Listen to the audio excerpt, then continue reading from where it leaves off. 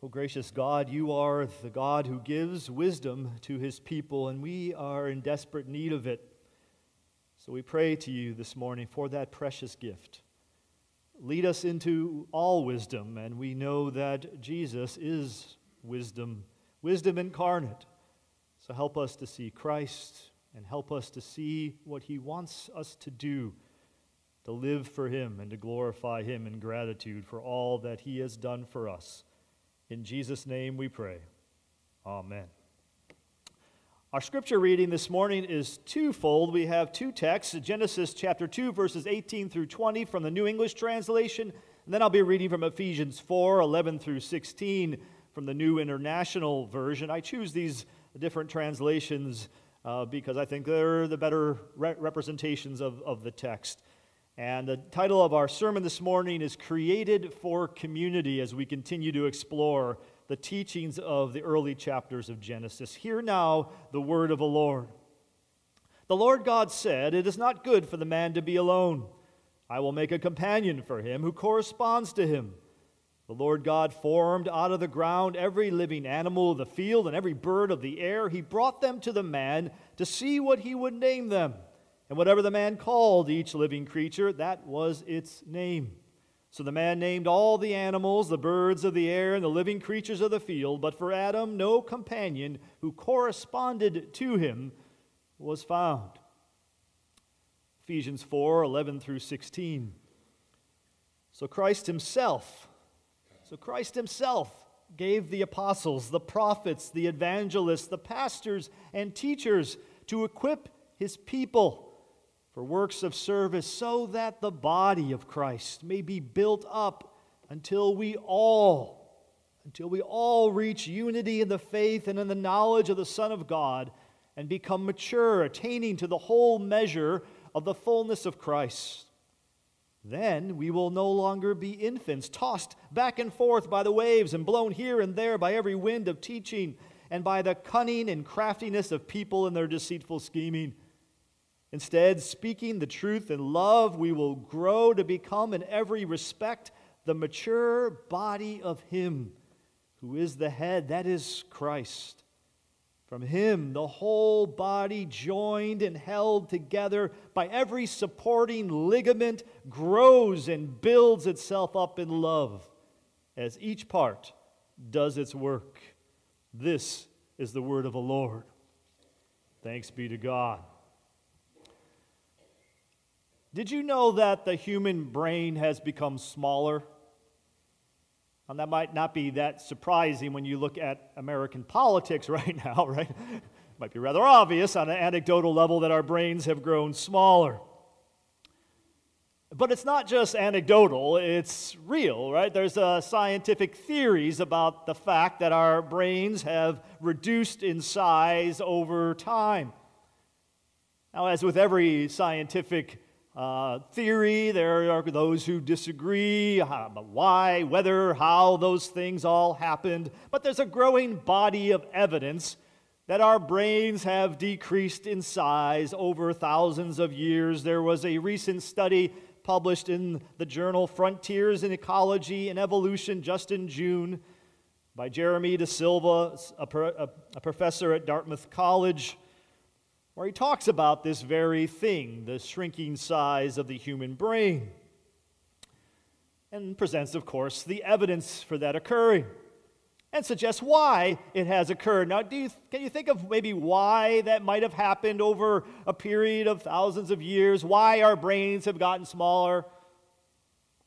Well, some people attribute it, some scientists attribute it to something that happened over a long period of time, 10,000 years, when human beings moved from kind of hunters, hunter-gatherers to an agrarian-based society, that was the cause of it. But De Silva particularly instead argues that it likely occurred about 3,000 years ago.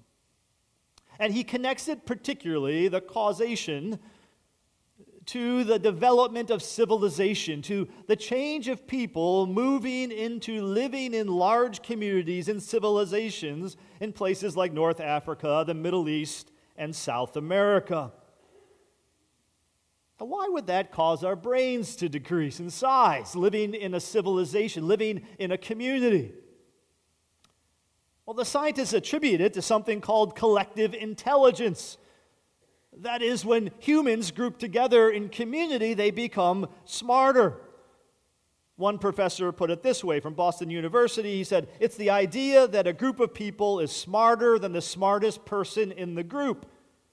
So basically, you live in a group, you solve problems more rapidly, more efficiently, more accurately than what's possible for any individual. That kind of makes sense.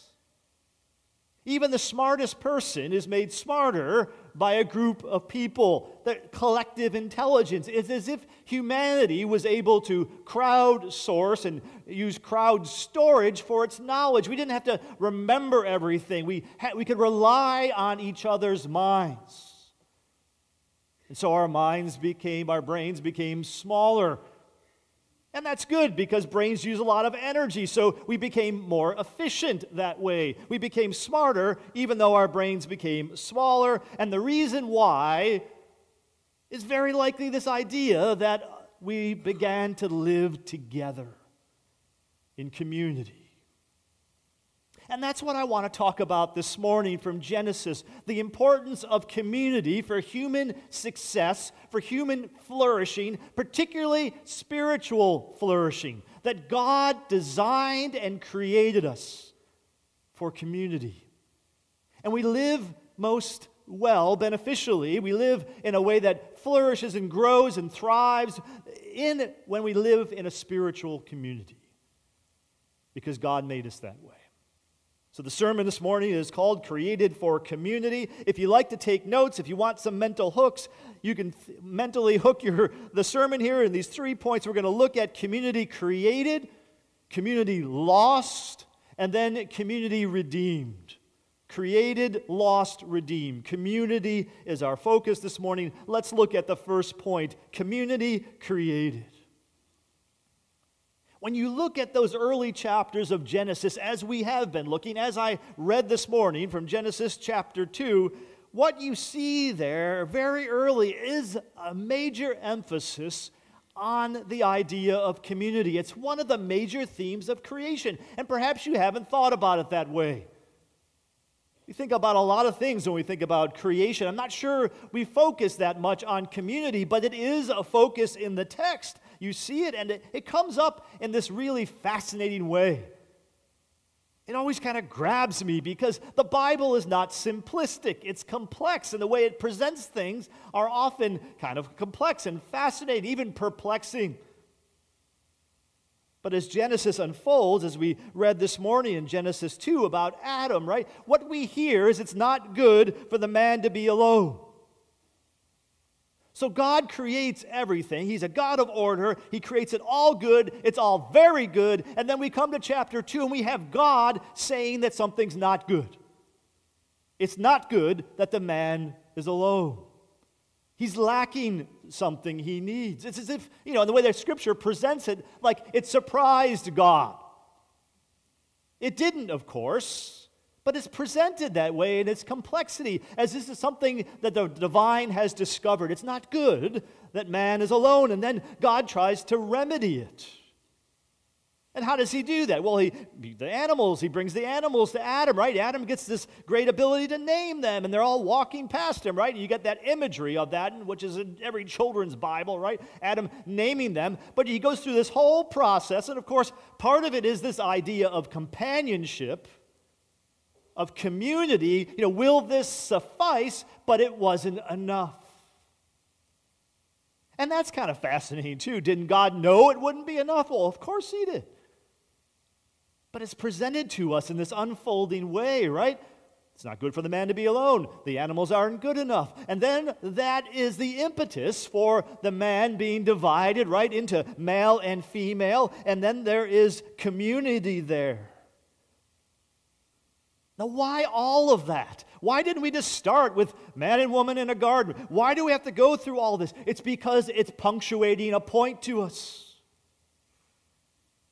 And by kind of evolving that in this way, this kind of complex way, it's punctuating how important it is. You need community. It's not good for man to be alone. And so the first community comes together, that of Adam and Eve. Adam needed someone who corresponded to him.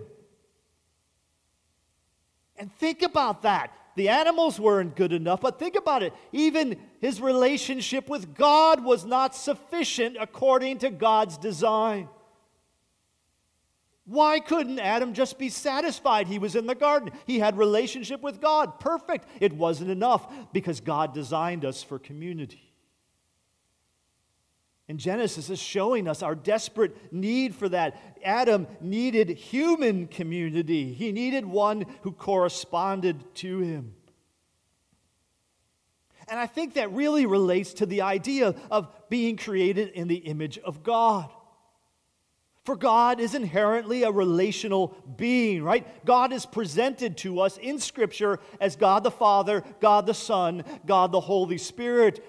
One God existing in three persons, perfect harmony. Community is there within the Godhead. We are made in God's image. And so the need for community is in us. It's hardwired. We need that. God is relational. There's communion and communication within the Godhead. And so there is needed for humanity communion and communication. We are inherently relational beings. We are designed from the very beginning for community. And we need it. We need it to thrive. We need it to flourish. We need it to be what God has intended us to be.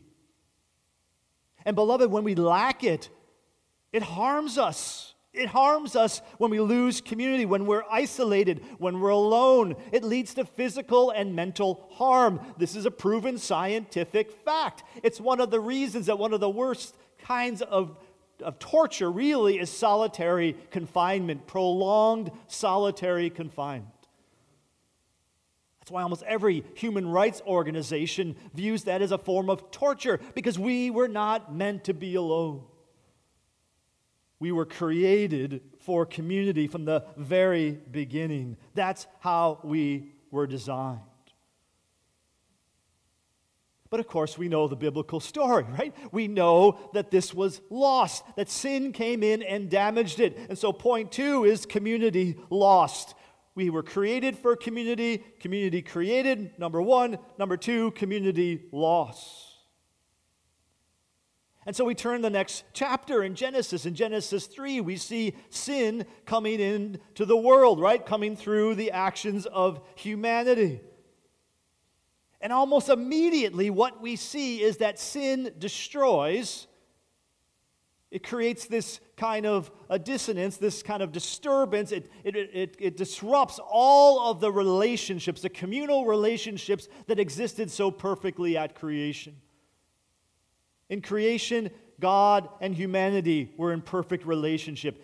In creation, humans were in perfect relationship with one another. Adam and Eve dwelled in perfect harmony. But after sin, it all changes. The vertical and horizontal axes of human, divine, and human-human relationships is all disrupted.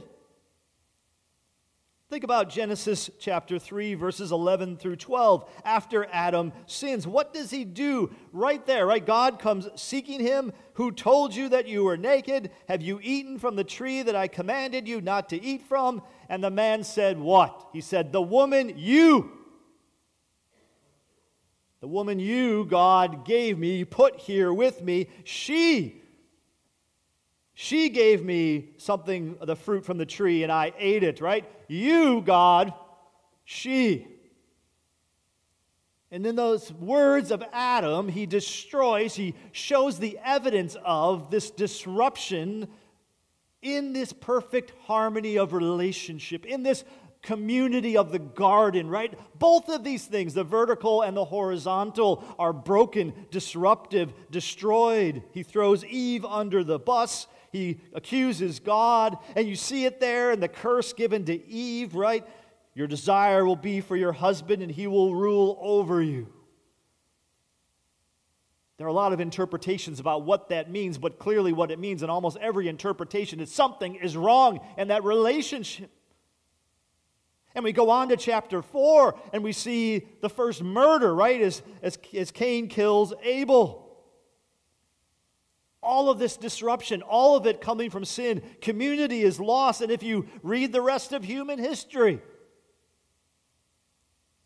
what you see is the manifestation of community loss, of tension and strife and violence and broken community. We see it right before us. Humans kill humans. We do it all the time. It's kind of crazy if you think about it. It makes no rational sense for a species to kill its own kind, but we do it all the time. We're doing it in the Ukraine, right? We're doing it in the Middle East. We see it. We're doing it here in our own neighborhoods.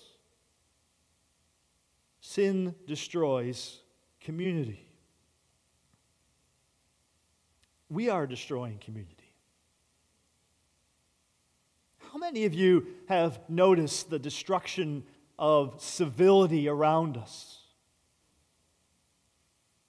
It's terrible, right? You feel it. It's palpable. You see it when you're at Wegmans. You see it on the road when you're driving, right? People drive like idiots. Gets my profanity meter up when it gets, right? People are, right? There's this, what are you doing? I saw this just yesterday. Like, people like, what are you doing? Why are you driving? Why are you like this? The breakdown in civility, and of course, the politics, it's just another part of it, right? It's crazy, the nonsense that occurred in that debate this week, right? This stuff, and it's not just one party, it's just like all over the place in politics. A lot of it, I think, is this breakdown in community. Breakdown in community leads to breakdown in civility. We become fragmented, isolated. We engage in self-enforced, solitary confinement, and it's not good. Because community is one of the things that keep us together, that keep us civil, right? And we're losing that all around us. We're losing the physical places where people actually gather together and see one another and have to work it out together. Right? We're losing those places. I read an article just this August in First Things by Carl Trueman. It's called The Death of Church and Pub. The Death of Church and Pub. And Truman is from the UK, and he goes home every year, and he talks about the change of the English countryside, how there's more cars now than houses, how there are less churches. Churches are closing. They're being turned into housing developments, nightclubs, whatever, and pubs too. Pubs, which are such a part of community in the UK, right? Those are closing down too. These institutions, these places of community and belonging. And Truman writes in there, when communal spaces disappear, communal bonds disappear too, right? You lose the embodied place. You lose the community. You lose civility. And of course, that's going on in our own country too, isn't it, right? Church attendance, it's going the wrong direction. Church is one of the last places a whole bunch of different people, right? A bunch of crazy oddballs can get together and have to figure out how to live together. You are a bunch of crazy oddballs. But you're here with all your differing opinions, trying to work it out together in community, gathered in a real place, right? We're losing that. It's not good for the human to be alone. And what are we trying to replace it with? What is kind of the thing we're trying to do, this great human experiment of the age, right? It's virtual communities. Right? We don't need a real place. We don't need physicality, embodiment. We don't need to see one another. We can engage in the Twitterverse. We can engage. And that was kind of the whole promise of the whole project. This internet, it's going to combine us all together in a global kind of community. We're going to sing Kumbaya, give everybody a Coke, teach them to sing. How's that working? There's a great article in Comment magazine written by Nathan Beacom. He writes this article just in September 2023. It's entitled, "The Community Community." And he begins by quoting the media ecologist Neil Postman, who lived before the advent of the internet, of all what we have today. But Postman wrote a lot about technology and the trade-offs, right? There are great things about technology, but there are these disadvantages. There's loss as well as gain. And this is what he said about that. He said the printing press annihilated the oral tradition. Telegraphy annihilated space. Television has humiliated the word. And then prophetically he said this, the computer perhaps will degrade community life. And it really has. It's true, right? I mean, there's this weird kind of paradox about the whole thing, right? This strange thing where we have this unparalleled ability to connect with our people, right? To find our people who share our values, our ideas, right? You can connect through your smartphone, through social media, and you kind of have this sense of community. And it sounds so good, but is it working? Is it real community? And think about how we use that word community today, how it's changed and evolved, how you most often hear the word community. Beacom writes about this when he talks about the word community today. He says, it does not refer to any particular group of people who really know one another, but rather to a category of persons who share some commonality. Do you see what he's saying? He's saying community. Now, when we use that word, when you hear it in common parlance and lingo on TV or wherever, when we say community, it's not really used about people who actually do this, what we're doing, embodied, placed, face-to-face, know each other. No, we use it about identity, about an idea, an abstractness about it, right? Community is abstract. We talk about all these different types of community. There's the black community, there's the Latino community, there's the MAGA community, there's the gay community, there's the whatever, right? It's all these different communities, and we talk about it that way. That's how we hear about it. It's identity, it's the abstract. But are those real communities? Are they real? Are they good? Do they produce good things? Maybe they do in some ways. Beacom, in his article, quotes the New York Times reporter Jane Coaston, who is a woman of color. She likes to mock this idea of the black community, right? Because she thinks it doesn't really exist. It's being thrown around for kind of abusive political reasons. She likes to joke the next black community meeting is going to be wild. And her point is, there is no meeting, right? Is this real? Is there such a thing as the black community, the white community, or whatever? If you don't hold a meeting, are you real? Or is it just something that people use, politicians and pundits and the Twitterverse, to just divide people? Is it really good for us? Is it real?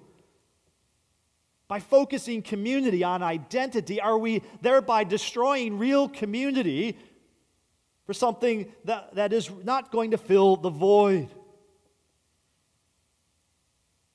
I think the evidence is, yeah, that's what's happening. We're destroying real communities. We're creating virtual communities, and they're not leading us to thrive and to flourish and to be united. They're distancing ourselves from each other. We are siloing ourselves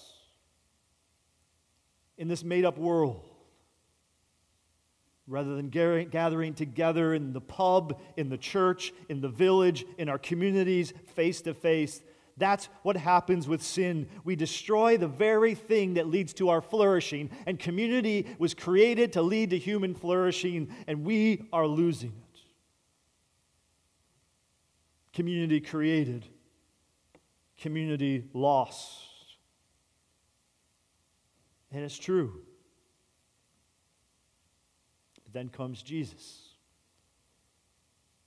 Like with everything we see, Jesus comes to reorient, redirect things back to their creational purposes. And it's true here. Point number 3 this morning, we've looked at community created, community lost, is community redeemed. Jesus came to redeem a community. Now let me say something controversial. Jesus didn't die for you. How do you like that?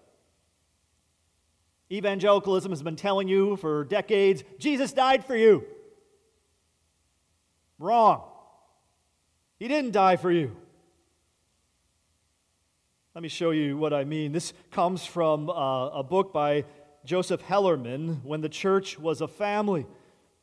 And the point he's trying to make is how we think about salvation and how salvation is really thought about in the Bible. If you could put up that first slide.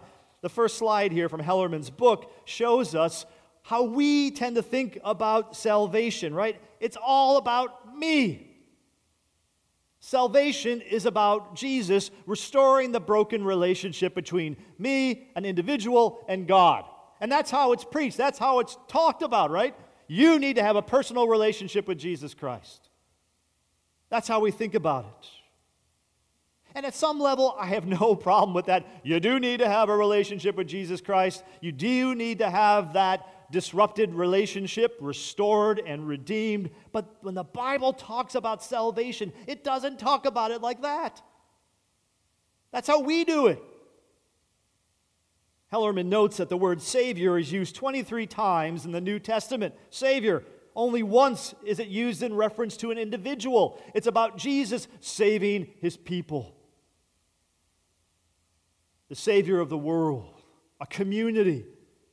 When Paul uses the word Lord, he chooses the plural 53 times. He says, our Lord. It's always our Lord. One time he says, my Lord. Hellerman writes this, in the New Testament era, a person was not saved for the sole purpose of enjoying a personal relationship with God. Indeed, the phrase personal relationship with God is found nowhere in the Bible. It's not in the mindset of the Bible. Salvation is about a community. Christ came for a people. And Hellerman shows this. Show the next slide. Here's the biblical understanding, if you will, of salvation. It's this broken relationship. You can go to the next slide. To the next slide. Is it there? All right. Then I'll go ahead and tell you what the next slide says. Technical difficulties, please stand by. The next slide reveals the New Testament view of salvation. And that view of salvation is that there is disruption between God, humanity, and humanity is disrupted with itself, right? This horizontal axis, that our relationship is broken by it. Our relationship with one another. And that when Jesus comes back, right? Jesus comes to redeem us. He restores not only our relationship with God, but with one another. There is a community that is saved. Jesus came for a kingdom, a people, an ecclesia, a church, people called out in unity. It's always this corporate sense, and that part of his redemptive work is not only restoring the relation with God, but with one another.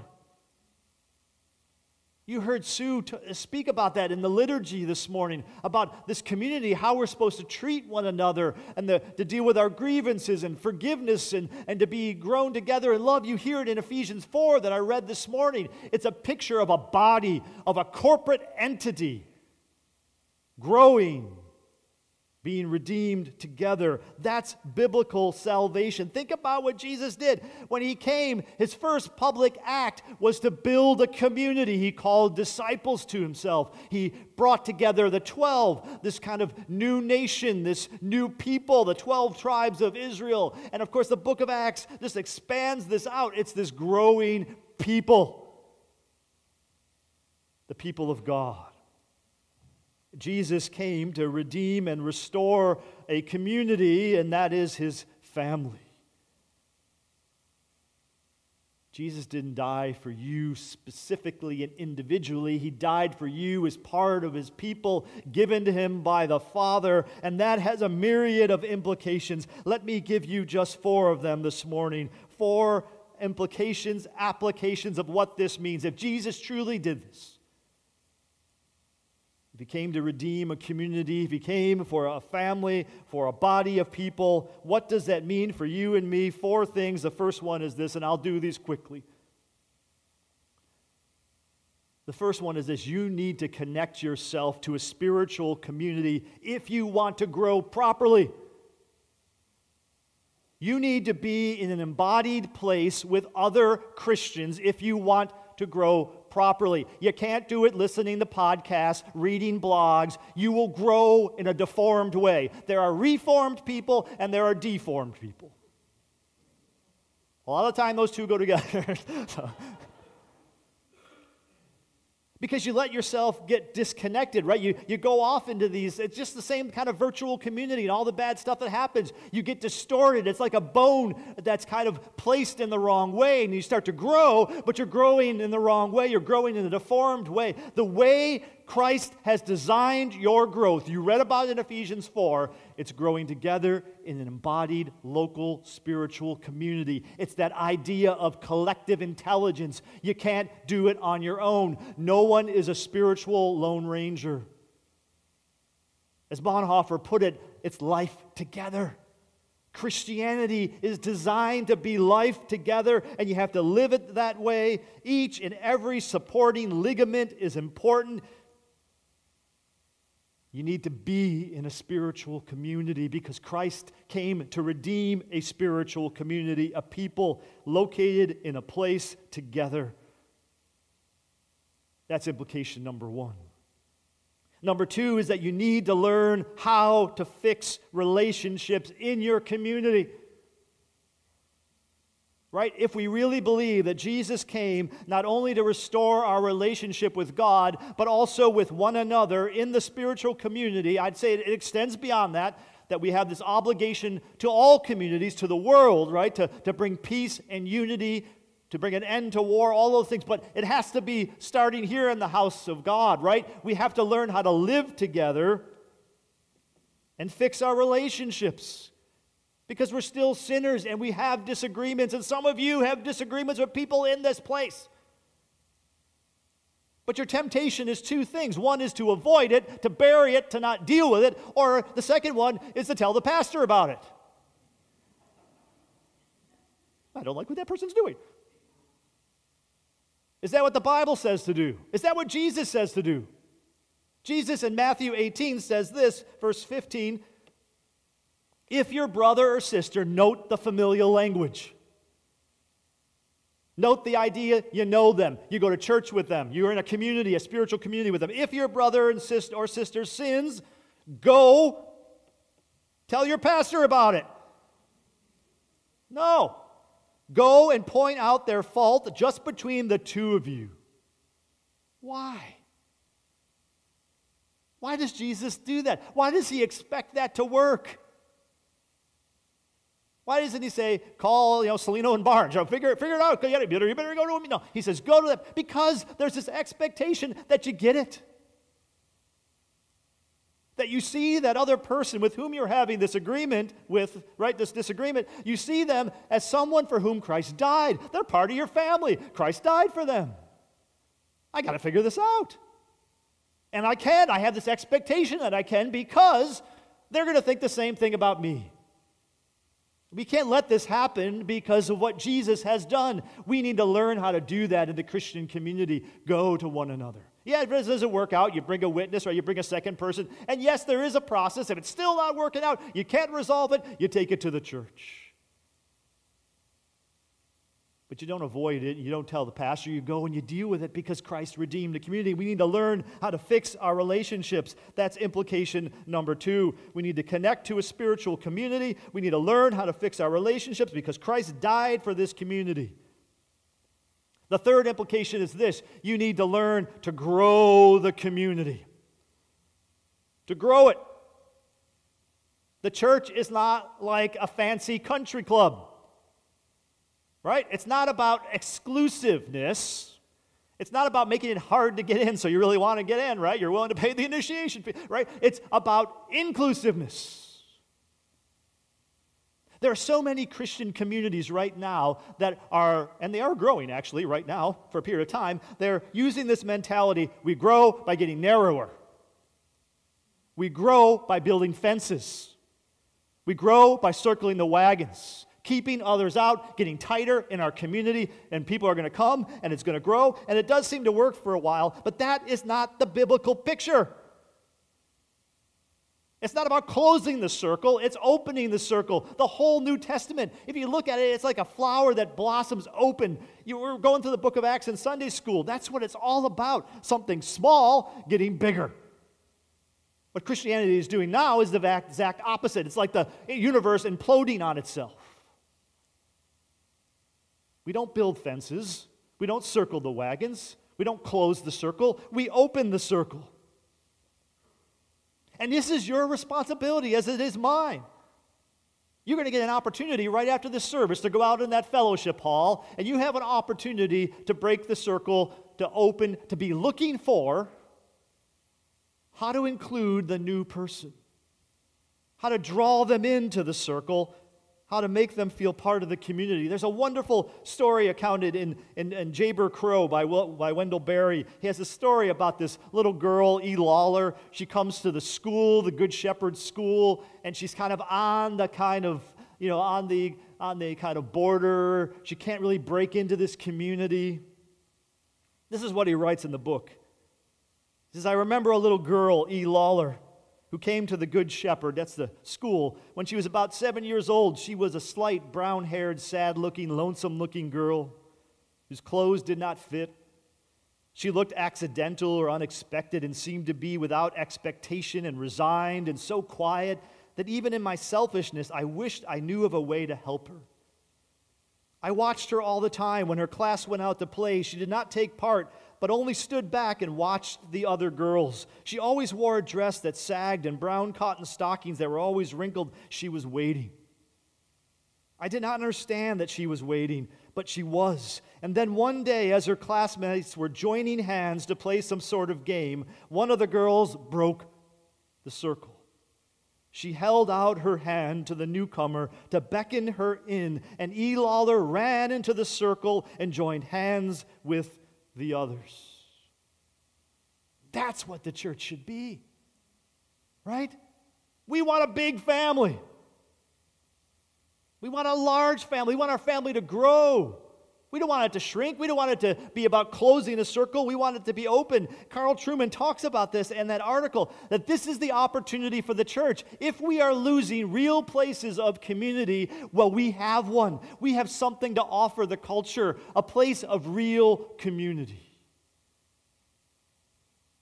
We need to have a mindset of openness, not fences. We need to be about including people, opening that circle, growing the family together. That's a third implication. We need to learn how to grow by opening. Finally, this morning, the fourth one is this.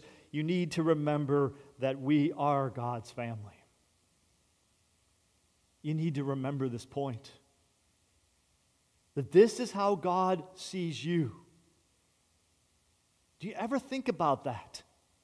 And this gets us a little bit out of that individual. Like oftentimes we think, oh, it's just me and God, right? I'm in this thing with God. You are in a family with God. And the Scripture uses those familiar terms. God is our Father. I don't pray my Father. When I pray the Lord's Prayer, when Jesus taught us, we pray our Father. He is our Father. We are His children.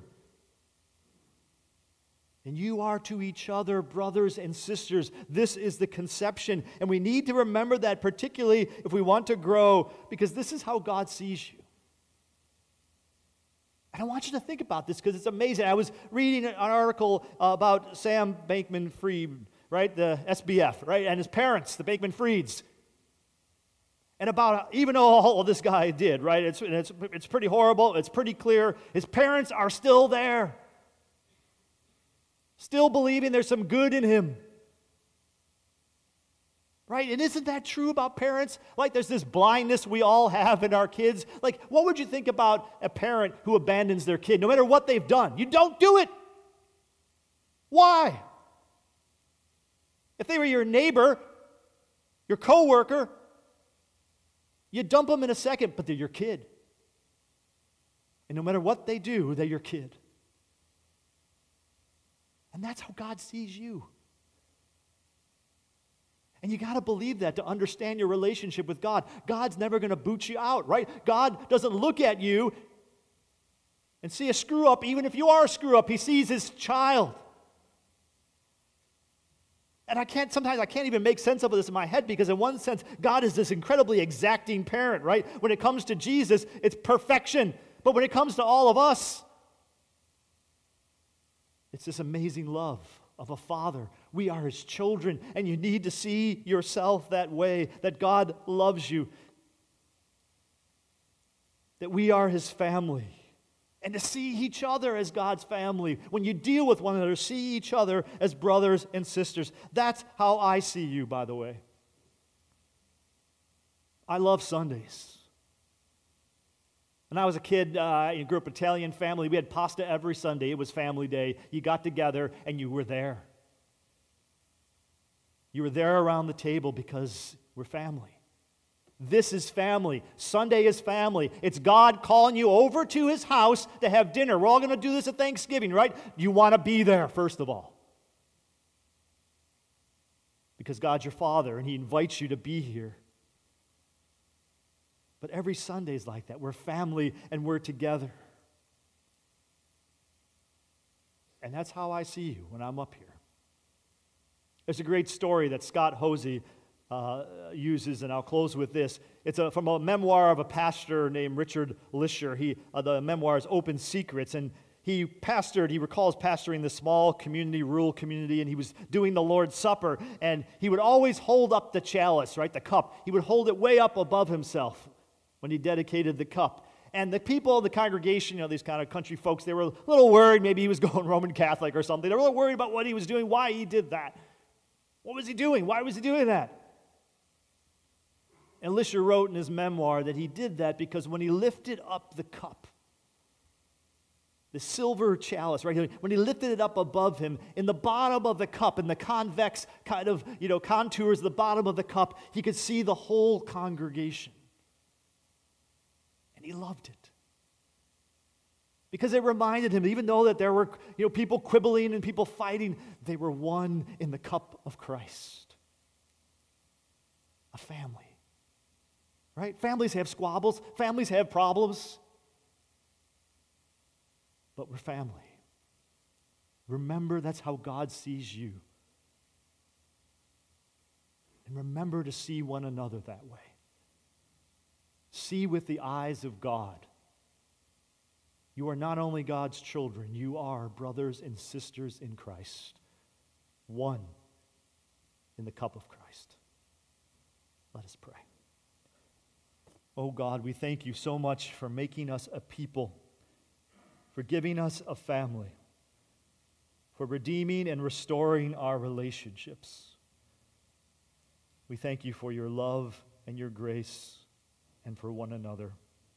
Help us to be the community you've called us to be so that we can grow together, all of us.